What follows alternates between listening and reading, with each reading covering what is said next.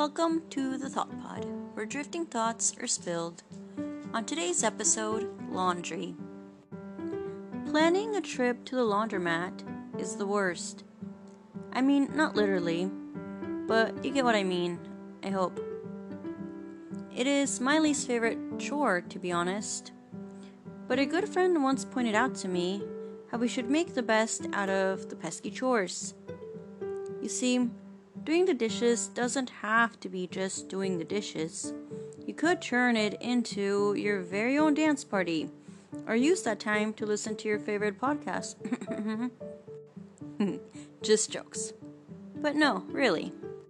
Making your bed in the morning can be viewed as a quiet meditative moment to begin your day, or as a mini exercise to get your blood flowing as you shake the sleep from your sheets.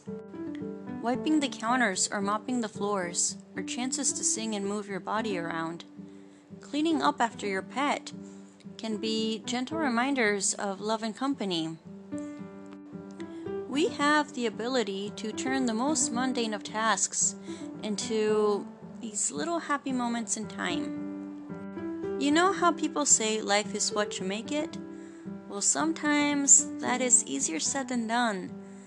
But with little chores here and there, I find that it's a lot easier to turn those little things into little brighter moments. Maybe not all the time, but from here on out, laundry days will no longer be just laundry days. They will now also be little me dates.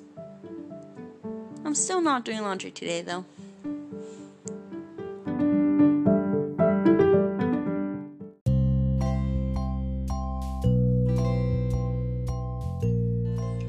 This has been the Thought Pod. Thank you so much for listening, and I hope you'll join me again next time.